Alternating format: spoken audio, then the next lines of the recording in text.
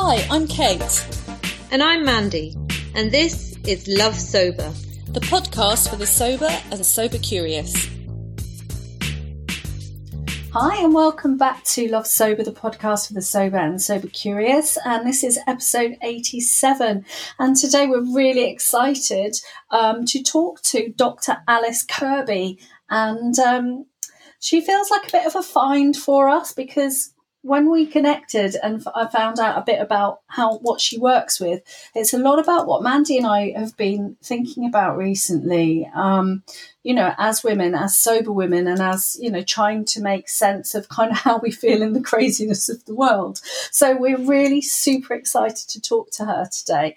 And Dr. Alice is a doctor of physical therapy. She's a health consultant, a holistic health practitioner, and a somatic experiencing practitioner in training. And she uses her decades of experience in training to focus on the stress response from the autonomic nervous system and physiological perspective. So from what I understand, that's kind of body up, right? It's rather than we try and fix everything in our minds, you're like going, no, let's start somewhere else. Is that right? Yes, that's a good description. It's somatic experiencing. A lot of people may not have heard of it. It's work developed by Dr. Peter Levine, and it's a form of trauma resolution and also works with chronic stress. And so, yes, it's what's known as a bottom-up therapy, or sometimes we'll talk about it as like healing from the inside out, because it truly is, and really works with noticing what's happening in your body and healing some of the past patterns that may have become stored in the physiology, where we'll have these automatic nervous system responses that we may not even be aware of that are leading us to continue down paths that may not be the most helpful for us. Yeah, right. And we're really excited to we'll do a deep dive into that in really shortly. But first of all, we wanted to just say hi and check in with each other like we do. So hi, so how are you? You're in San Diego, right? And it's the morning for you. Yes, I am. And I'm well. Thank you for asking. And I'm really excited to be here with you women today. And it's been like 4 or 5 days of socked in cloudiness. I live on the coast. I realize this isn't really big news to anyone, but I'm starting to miss the sun because we've been really fogged in. I'm looking out my window over here and it's just gray and gray and gray. But otherwise, I think everything's going well over here. We're starting to come out of the COVID scare. We were talking about that a little bit, where people are back out, where restaurants are open. And I think there's a little bit of concern we're going to see another surge, but it's a lot of uncertainty right now. But there is a definite sense of return to normalcy, which feels good. Yeah. How are you, Mand? Yeah, I'm pretty good, thanks. Got a bit of a headache, a bit tired. Because we're laughing because this is just like whenever we do our check-in, Mandy goes, yeah, I'm all right. I've got a bit of a headache. I'm a bit tired. But that's why I was just like, I just perked up when you were like, repetitive kind of body information about your stress and anxiety. I was like, right, I might ask her about my headache and my constant fatigue. No, I'm all right. It's boiling hot here. So as an English person, I'm not managing very well with that. I'll moan about it, and then it'll get cold again, and then I'll moan about that. Oh yeah, it's so European, isn't it? So English. Yeah. And you? Yeah, Kate? I mean, I'm okay. I met up in a park with my yoga tribe today, and that's the first time I've seen them since lockdown. Even though we do Zoom, we're doing online Zoom, and again it was like we're all like like the virtual hug across the 2 meter sort of like soaking each other up, and it was just amazing. It was just so good to see them and sit out in the park, and it just felt like those like incremental shifts to we're gonna be able to meet up properly soon. Hopefully we're going to be able to have a hug right at some point. Hopefully, but yeah. So I'm good. I'm really, really hot, and I'm a bit jealous of both of you because you're both like, yeah, I live by the sea and I live by the coast, and I'm like, we're just going to go to into town to Argos and buy a paddling pool because that's how glamorous it gets here. But yeah, so we're so excited to talk to you, because not only is Dr. Alice a complete sort of badass expert in all of these fields that we think, can really help us as women and as sober people to kind of regulate ourselves and ask better questions, but she's also sober too. So we were wondering if you could tell us a bit about your decision to go alcohol free. Sure. Yeah, so I was definitely one of those kind of crash and burn people that really had to, hit my own version of a bottom before I really was able to make the change. And so my drinking was like really progressive, I think, like many of us. And I went back to school when I was 30. I really started school. So, and I had this vision. I was like, okay, I'm going to be a doctor and I'm going to do this. So I spent essentially 7 years in school in my 30s and got into my my doctorate program for physical therapy. And I think that was sort of a catalyst of just, it was really stressful for me. And I was a decade older than everyone else, almost everyone else. But that's when I really started noticing like my drinking is taking a quite unhealthy turn. And I was so miserable and like just really hollowed out inside, and I wasn't sleeping. I had horrible anxiety. And then, but I managed to kind of drag myself through all that. But I knew I was really like, oh, this isn't good. I knew it wasn't good. But I continued to drink for the next few years. After I sort of made my way through school, I had a job. My partner and I ended up moving out here to the West Coast from the Washington, D.C. area where I'm from. And, I think eventually it just got to a point where my partner had enough. And so we lived together, and he's like, I'm leaving. I can't deal with this. And I think that really was a catalyst that I needed for me to put me in enough pain where I was like, oh shit. Like I'd known it for a while, and I had just started seeing a therapist, and I had gone to like some SMART recovery meetings. But I couldn't quit. And it was really scary to be in that place of like really wanting to change. And, I've been able to do any number of kind of difficult things in my life and been okay. I think I'm a relatively sort of strong-willed and focused human, but I could not quit. And so I think for me, getting in that like level of pain of really like, oh, wow, this person that I thought was really going to stick it out with me has said this behavior, like he just couldn't tolerate it because of the effect it was having on him. So yeah, so I actually booked a ticket to Hawaii like 2 days after that happened because I didn't know what else to do. And tickets are really relatively cheap, but it was a snap decision. I had a flexible job, and I was like, I need to just go and get some distance. And so I did, and I have friends over there. I used to live there, so it was a very comforting kind of thing. And I remember just sitting. I did so much crying over there, and I rented this van and like drove around and camped in this van, and had bottles of tequila and warm beer and like. But I was just, I slept on the backseat of the van in my sleeping bag. It was pretty like gross and sad. But I think something quite beautiful in that too. I'm in this gorgeous place, so it's hard to. I think it's a wonderful place to be if you're heartbroken, because the nature and the beauty of it is so soothing. But I think there is really where I realized like, okay, like this is a big choice point for me in my life. And I was sitting by this river crying and texting one of my friends, and he'd been sober for a long time.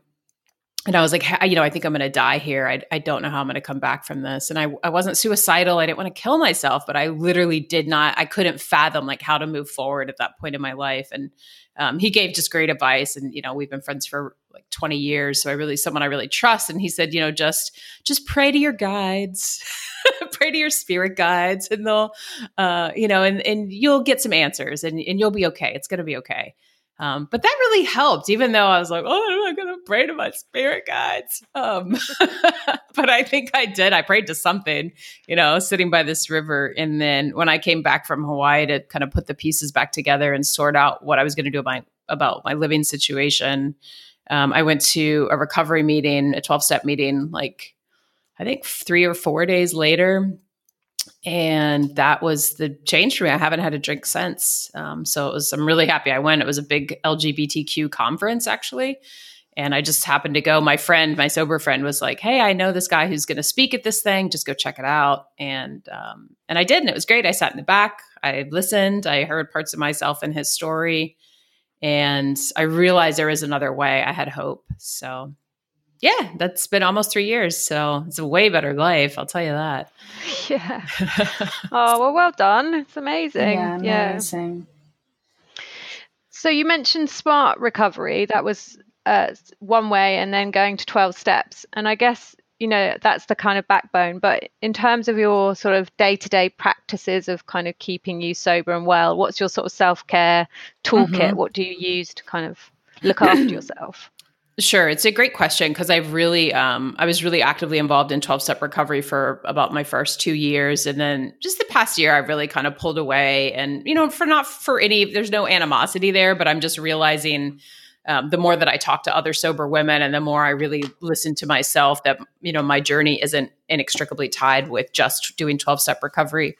So for me, I do have a community of women, of sober women, and that's incredibly helpful. And I do know them through a 12-step program, but it's like a very unofficial kind of meeting, and we get together once a week. Yesterday, we all met in the park. I was thinking about that when you were talking about your yoga peers and colleagues, and so lovely to see each other again after meeting for Zoom for months.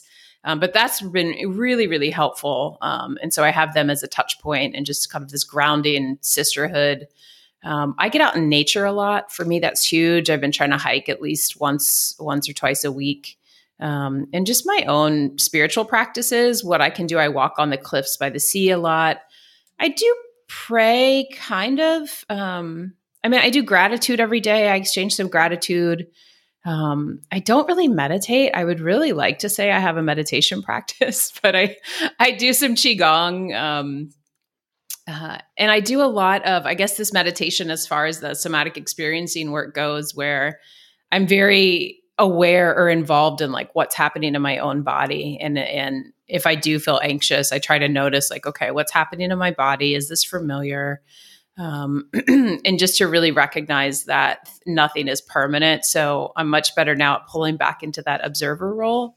And the somatic experiencing work has been and continues to be really, really helpful for me as well with sobriety, just because I feel really good in my body now. And I never did, when I was drinking. And so this is like a whole new way of just being super present in my body, which is, that's like a drug in itself to walk around present and in your body. It's like, whoa, I'm here. Neat. Like what's around me? This is cool. Yeah, like I get to have this.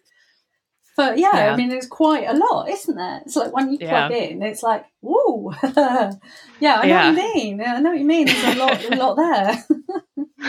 And Agreed. So it's really, I think we'd really like to talk to you about that, about the, obviously somatics and the way you work. How important and is it, do you think, and for women who are sober? That will be one question. And also a lot of our chats have been on unpicking shame and trauma. And we would, how does that segue into that? How do those conversations and those pieces link together with your work? So sober, trauma, shame, body, and that toolkit, really. Yeah, sure. Let me try to come up with an articulate answer for you. I think first and foremost, I think a lot of the reasons why we start, drinking in a way that becomes unhealthy or becomes alcoholic or becomes problematic, however you want to look at it. I think a lot of that is because we've really never been taught how to process trauma or how to process anxiety or how to deal with stress. And all of us have experienced some kind of trauma, whether it's like trauma with the capital T or trauma with the lowercase t. And I also like to mention that if we have the perception of something traumatic happen to us, particularly as young children, when we don't quite have the sensibility to like understand a bigger picture of what's happening, those things can still really get lodged inside of us. Like, say, one example I'll use a lot is if you're walking home one day as a child and the neighbor's dog is like really big and runs to the fence and is like, rah, rah, rah, and really scares you so you have this fight or flight response and your sympathetic nervous system gets really dialed up and, but maybe the dog gets really close to you and you can't quite run away. Maybe you freeze. And so now as an adult, maybe every time you see that particular breed of dog, you have this high alert response of like, wait, something's wrong. My nervous system now is on high alert. I need to like get out of here. I need to fight. I need to freeze. And so those patterns can be wound up in our trauma physiology, or just in our physiology and in our nervous system. And so this work helps us to go in and start like identifying some of what's there in the body. And so with somatic experiencing, we use the language of sensation, and really it's not so much about understanding like what emotion we're feeling, like I feel happy or sad. It's really like what's happening in our physiology. Like when I see that dog, and just even telling that story, I like feel like I'm that little kid, and that didn't happen to me. It's just an example I use, but I can feel like my heart kind of getting a little bit here. Like jumpy in my chest. And I sort of want to do this pulling away movement in my own head. The dog's over there, and this scenario I've just created is I'm now having a physiological response to it, just thinking about it. So even something that small of me as an adult, well-grounded woman, like having a bit of a response to a story. And so when we multiply that, and I think a lot of us as sober women have gone through, bigger traumas and within our lives. And it's because we don't have this ability to go in and start to touch on them, or to have a witness to help us go in and like touch on the trauma and then move into a safe place. And I'll talk a little bit more about this concept of building resources, because it's another really important part of this work. But to finish that original thread, because we don't have the resources to I guess deal with that, or to manage it, or to heal it, or to be able to integrate it, I think that's when we start turning to outside substance like alcohol, or maybe it's food for some people, or shopping, or sex, or whatever.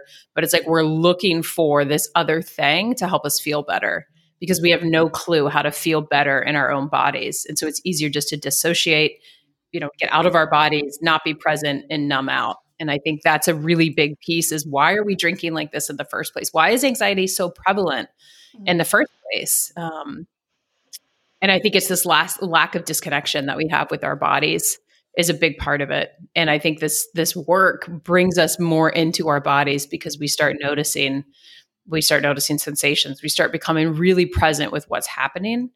And as we practice the work, and a big part of it, and how I typically start with people, is this idea of building resources. So are there areas in your body that feel more like you? Or can you remember a time when you felt more like yourself? What happens in your body when you think about this time of feeling more like yourself? And then is that, whatever that sensation kind of experience is that something that you're able to call upon, or to recall? Like if we are doing some trauma work, or you are experiencing anxiety, instead of just going in and noticing all the like hyper anxiety symptoms or anxiety physiology, then also can we notice, for me, I have a lot of grounding sense in my pelvis. So that's kind of an area I can go to. It feels nice and heavy and just supportive, and it feels like me. So when I get this tight chest anxiety, I'm like, okay, like I can notice this. I'm present. I see it. But instead of just going like sinking into the black hole of this like tightness, I'm also present with, there's this other part of me as well that feels well resourced, that feels like me, that feels less constricted and more expansive. So I don't know if that answers your question, but there's a lot of talking. Yeah, it really does. Sorry, go on, Mand. No, because my story, I have, diagnosed complex PTSD, and have had for probably, undiagnosed for many, many, many years, but working, with a team, psychiatrist, psychologist, EMDR, for about 5 years, but dating back to when I was 19. And I think I've got a couple of questions. I think obviously people that have had very traumatic experiences tend to have a lot of shame that comes along. Like you hold a lot of it of blame, like, and that's quite often why people don't seek help, because some weird dissociated where you believe that it's your fault. And so it's quite difficult to kind of access getting well, because you have to love yourself first. Do you know what I mean? So it's like when you're like, okay, well, we're going to look at the body and we're going to kind of, find those. It's like, well, first of all, I have to like actually, there's kind of the safety issue about anything to do with the body. Is like a hurdle, and two, there's the kind of well, do I deserve it or not? So I suppose, yeah, how can people, because I'm sure people are listening and they're like, wow, that could really help me. But like, how do I, even start to sort of allow myself to get reconnected with my body when I have those experiences? It's a great question, because I think we're disconnected because we're terrified to be in our bodies, or can be, when there's that complex PTSD or any kind of more serious trauma. Definitely work with a practitioner.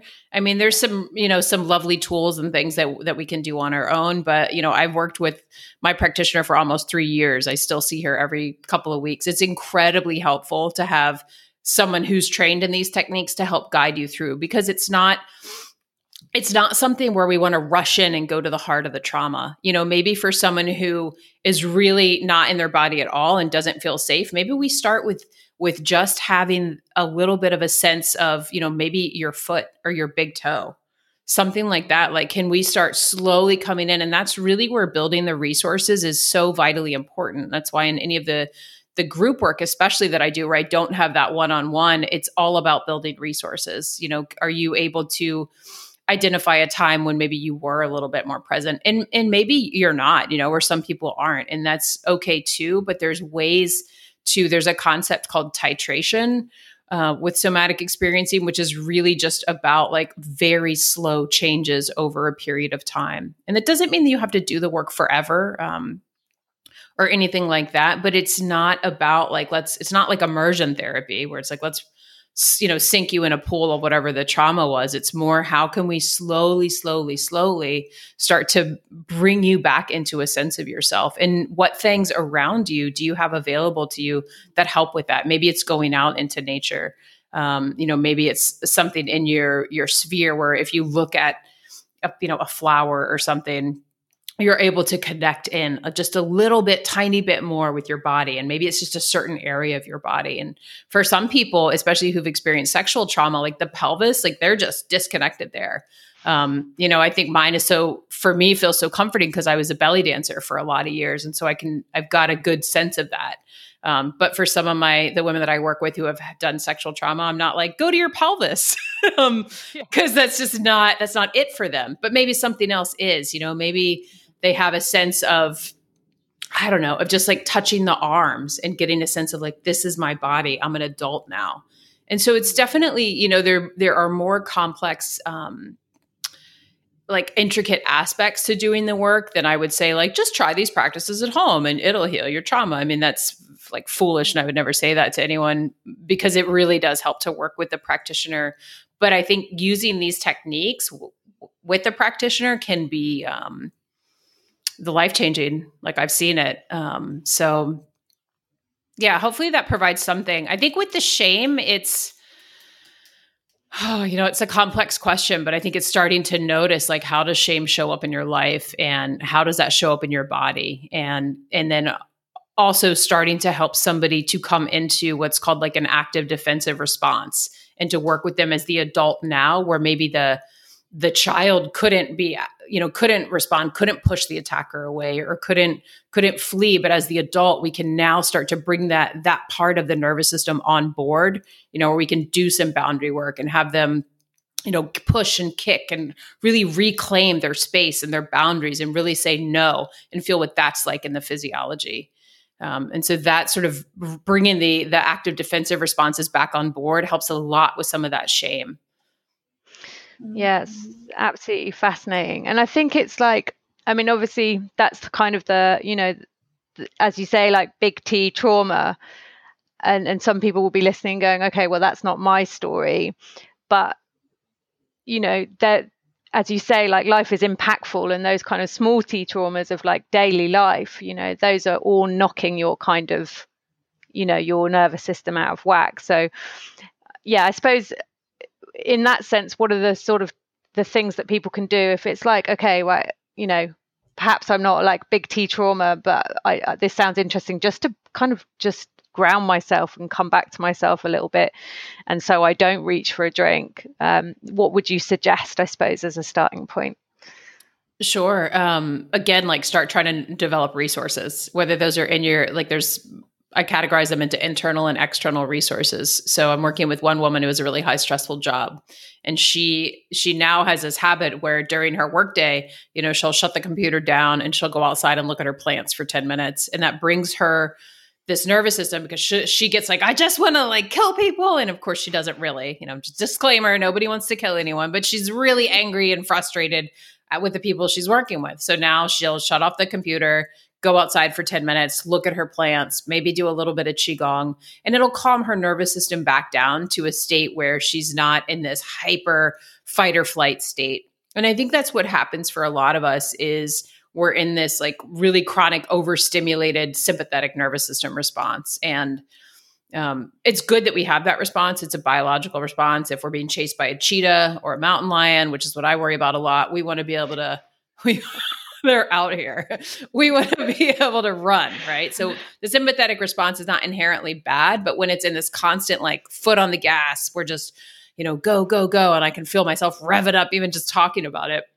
And so ways that we can start to like pendulate that also to more of a parasympathetic response, whether that's taking 5 minutes to go look at plants outside or to just stare out the window. There's tools called like grounding where, we can just stop and push our feet into the floor. You can try it right now, even as you're sitting, and that helps to actually bring on board some of your larger muscle groups of the posterior chain or the back of your body. And that just helps you kind of drop in a little bit. I think anything where we're getting out of these cycling thoughts in our head is really beneficial. So it's why I like body-based moving meditation practices like Qigong. For me, that's much easier than just sitting. And especially if we're at a job where we're sitting, I think sitting meditation isn't always the thing. So if we can do some of these moving meditations, yoga can work really well for people. And even just bringing on board our 5 senses is one of my favorite little practices I'll lead people through, where you can take 5 minutes and, usually I'll have people close their eyes to start and just notice a little bit of each sense. What are you hearing? What's in the forefront of your hearing? What's further away? Like, what are you smelling? What's close by? What's maybe a lingering smell in the background? What's happening in your mouth with your tongue and your taste and the saliva in there? And then, the tactile sense. Is there a breeze on your skin? Or how do your clothes feel on your skin? And so just going through the act of noticing through the senses. And then when you return to having eyes open, to do what's called orienting. And I'll do it right now. Whenever I talk about it, I always just automatically do it, where you kind of just look around your space and let your eyes really be drawn to whatever they're naturally drawn to. And so instead of trying to seek something out with your eyes, let things come into your field of vision. And just something as simple as that can really just help us return into the body and get out of the head. And I think for so many of us, that's really, really important. And I'm not saying doing that practice is going to solve all of your problems, but it is a really nice thing or a nice little practice to bring into your daily life to get you more in touch with your body and out of the head. And I think that leads to longer changes. And that whole thing about, the link with sobriety. And I know that, I realized after I'd been sober for a while that underlying it was anxiety. And it was an utter revelation to me that if I lie down on the floor 5 times a day, I don't end up in some kind of narrative, because I think the other thing about the overthinking is that we end up with stories about ourselves that we get really attached to and behaviours we get really attached to. And the amount of women that we speak to on sober forums who are really, really overthinky. So this body-brain connection is like,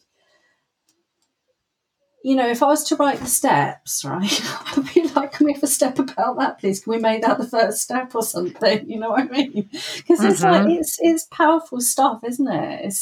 If you can stop that, if you can ground, come out of fight flight, you're coming out of the space where you're going, I need a drink. Okay, that's got to be fundamental. Gold. Right? Yeah. Gold. Yeah.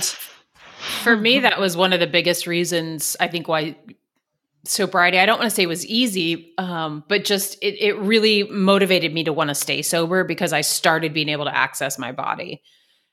which sounds weird. I was a dancer. I've always been really like active and athletic and, climbing mountains and all this stuff. So I have a good sense of my body, but this is different.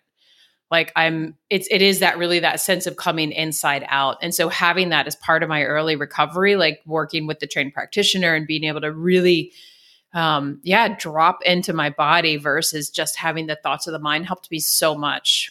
Particularly, I mean, it still does, but particularly when I was in, early sobriety. So how did you find somatic experiencing at the beginning? Where did that sort of, because you trained as a physical therapist. Mm-hmm. So yeah, I'm interested in how it kind of entered in. Yeah. It's a great question. And really just by happenstance, I was looking right before I got sober, a couple of weeks, I was really trying to find a therapist to work with because I knew I needed help. And for some reason, I really didn't want to do 12-step recovery at that time.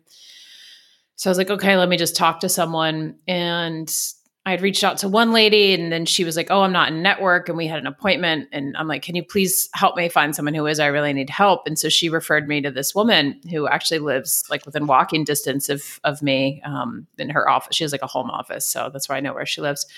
But then she's the one that I've been working with for years. And she is a somatic experiencing practitioner as well as a LMFT. And I had no idea about it. I'd never heard of it. I had done, I'd heard of like somatic work and nervous system work. And I've always really liked the nervous system.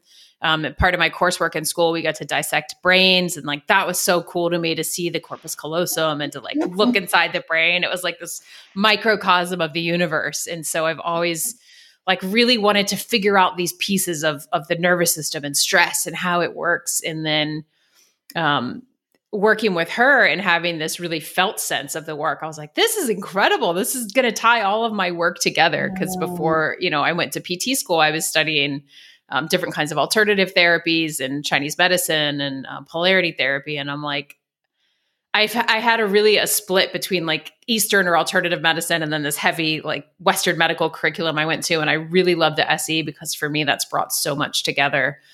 So really just by luck or chance or, God. I mean, I have a spiritual belief. I don't always call it God, but something like really intervened, I feel like, to lead me to this work.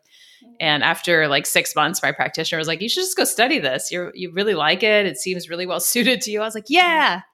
So I know what you say about that kind of the happy sort of marriage of East and West. It's like when you've got that piece, they start talking to each other in a language that they both use. So it's like that shiny neuroscience and the polyvagal theory, and then you realize that the yogis were talking about it, and that's why it made them feel good, right? They suddenly lowered their reactivity, and it was like not because they're like some spirit.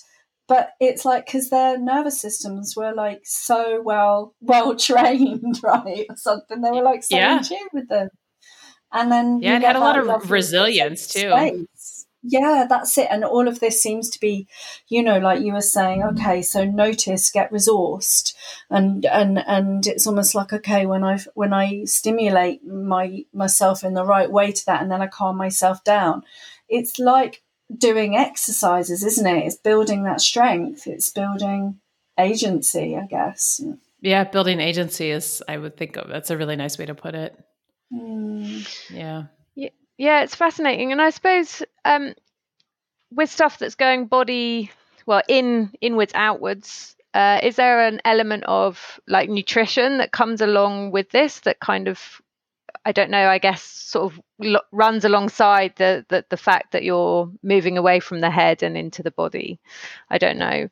I mean, it's a good question. I'm sure. I think the better quality food we put into our body, the better we're going to feel.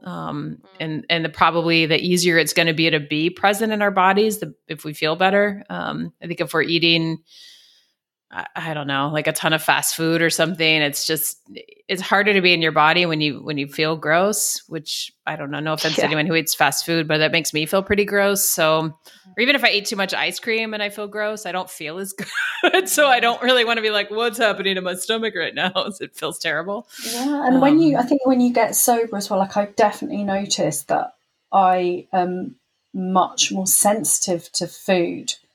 like when I think about, what the kind of roller coaster I was on of kind of drinking too much, then eating crap and loads of sugar and fat and all the rest of it.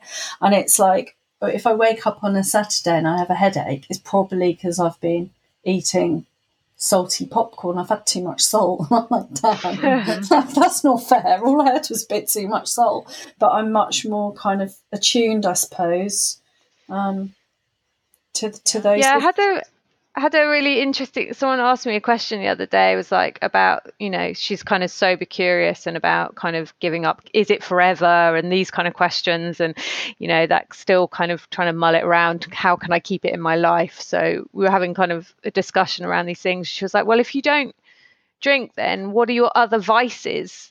And I was like, God, people ask me this question all the time, and it's such a strange question, because it's like, well, I try not to have any because they don't make me feel good, like, so it's kind of a switch of like, when you get to that point of kind of, of positive sobriety, I suppose, and it becomes a part of your life in a very positive way and very central to your kind of happiness and the anchor. It's like, well, I kind of try not to do things that are going to make me feel bad, like, everything can be challenging, like phone use or sugar or whatever, but it's like those are things I kind of try and work against, not like, that's my little vice, so it's just like it's a different, and I think what from coming from your perspective, Dr. Alice, this like, if you've done some of this work and you know how to regulate yourself, when we go to vices, it's in the old days, it probably is some maladaptive form of trying to regulate. But if we're doing a better job of it, maybe we don't need to, or something. Yeah, I think we need to less when we have that sense of I feel okay in my body. That being said, I still eat a little bit too much ice cream and popcorn. Yeah, I'm going to have an ice cream later, I think. But, it's not the point of like, I need this to feel better. It's more like, oh, it's summertime and, I got this. I can eat a small bowl. Yeah, exactly. I guess it's that thing of like, it's like if it's a vice, it's like you're intentionally doing something that is bad for you, or something. To help you like get through the day or something like that. I think that there is a difference. I will say I did smoke for the first year of my sobriety, and I've never been a smoker, but I was really into nicotine. I was like, this will help me, and it, I think it did. It kept me from drinking. So I think too, if you are sober curious and you feel like you need a replacement thing, just also, hold that doesn't have to be a forever replacement, because maybe you'll get, kind of get tired of that after a while. And I think the conversation is very much moving towards harm reduction now. So, if you've got a multitude of, things going on like trauma, mental health issues, addiction, it's like, right, let's deal with them one by one rather than trying to like attack everything at the same time. And it's like, if smoking stops you using, then that's harm reduction for a temporary period or whatever. And so I think they're certainly moving towards that in kind of the academics or sort of ways of looking at things. Yeah, and I think there's that kind of, the perfectionist and the inner critic, which seems to be so much part of so many women's story and sober women's story, is the drinking to shut up that inner critic. So that sort of more compassionate harm reduction, that kind of, not trying to do everything at once. It's like your process, isn't it? It's like, okay, slowly we might begin with the big toe. Like, we're not going to go straight there, and we're not going to expect ourselves to, because that's traumatic. I love that. It's really reassuring to kind of look at things like that, because I think that's part of the thing of why people don't get well, is because it's hugely overwhelming and seems like this huge task that they're never going to be able to. So even for me, it's like, okay, maybe one day, I will be in my body. Like, it's not going to be today, but it gives that little hope of like, okay, I could start with my big toe, and that's like that's a really kind of reassuring feeling for me, for sure. And so what I mean, how do you, if people want to work with you, how do you work, and what are your plans and projects for the future? Sure. I do. So I'm most of my consulting work and SE work I do online via Zoom. That's worked out really well, and I have clients all over the world, which is just really cool. It's really amazing. And then I have a couple of different ways people work for me. I do group courses. Right now, I'm actually doing a little free 5-day program. Today's day 3 of that. So I'll go check in with all of them after this call. And then I'm doing a little 4-week, 30-day program starting July 6th. That's called Sober and Calm. And it's a nice introduction to some of these techniques. It's group coaching. And we talk a lot about building resources, and we do exercises and practices. And, on the coaching calls, we go in and talk to everyone. And so that's one way if people are curious and would like more information about this work, I really recommend starting with one of the group programs, because it gives you a nice foundation of the work and things that you can start doing, even if it's little by little, to just notice maybe when you do feel a little bit more in your body, or notice when you feel more well-resourced, or notice when you feel like yourself, because that's really the gateway in. Is to just pause. That's another thing that I didn't mention. That's just a huge piece of what how I like to work with people, is to notice when you feel like yourself, when you feel, quote unquote, good, and to really pause with those moments, because we're so quick just to move on to what's the next problem we can solve. Our brain has this negative bias. We're looking and scanning for, what can we fix?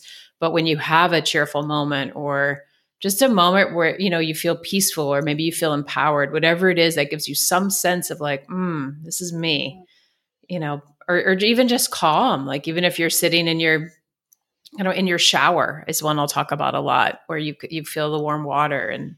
And so anyway, the course works with a lot of those kinds of things. And we dip in a little bit to some of the pendulation of starting to touch some of this overactive sympathetic system. And then I do one-on-one programs with people. And then we go deeper in and start doing more of the actual trauma work, because to create a safe container for that with the one-on-one work. So, and I also have a podcast if people want to check that out. It's called Beyond the Pink Cloud.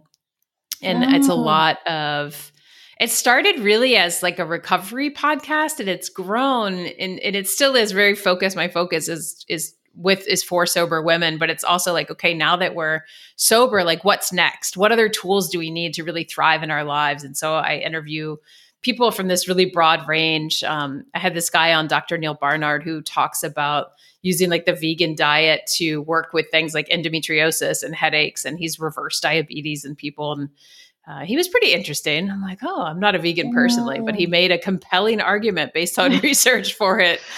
I know. I was like, vegan headaches, and then I was like, oh, Okay, well, we should probably, after that little diversion into language politics, we should probably finish up. We always finish with a tip of the day and a reason to love sober. So what would be your tip of the day, please? I think I'm going to return to what I said earlier, which is really to start noticing when you feel good or when you feel like yourself, and to pause for 2 breaths within that, and just notice what happens in your body. And I don't know if that's a tip for being sober, but I think it can be. Yeah, 100%. Okay. And what's your reason to love sober? What does that mean exactly? Like love being sober? Yeah. Oh my gosh, I have so many reasons. I have so much more energy. I sleep better. I'm a cheerful person. I'm in my body. My relationships are better. I eat better. I feel 100,000,000% better all the time. Yeah, I remember things. I don't have weird encounters with strangers on the street. I have so many reasons. I love being sober. It's the best. That's brilliant. Oh, well, thank you. Thanks for talking to us. And thank you so much for having me. So people can find you if you're interested in finding out more about somatics. You can do one of the group programs or reach out to Dr. Alice and find out a bit more. And if you're immediately concerned about your drinking, just send up a flare. You can contact us at info@lovesober.com. Alcohol Change has agencies of local support in your area, and Soberistas has an anonymous Ask the Doctor service. And obviously there's lots of stuff online, so don't feel like you've got a struggle on alone. You are in good company, and send up a flare and get connected. And we'll see you next week for more chat.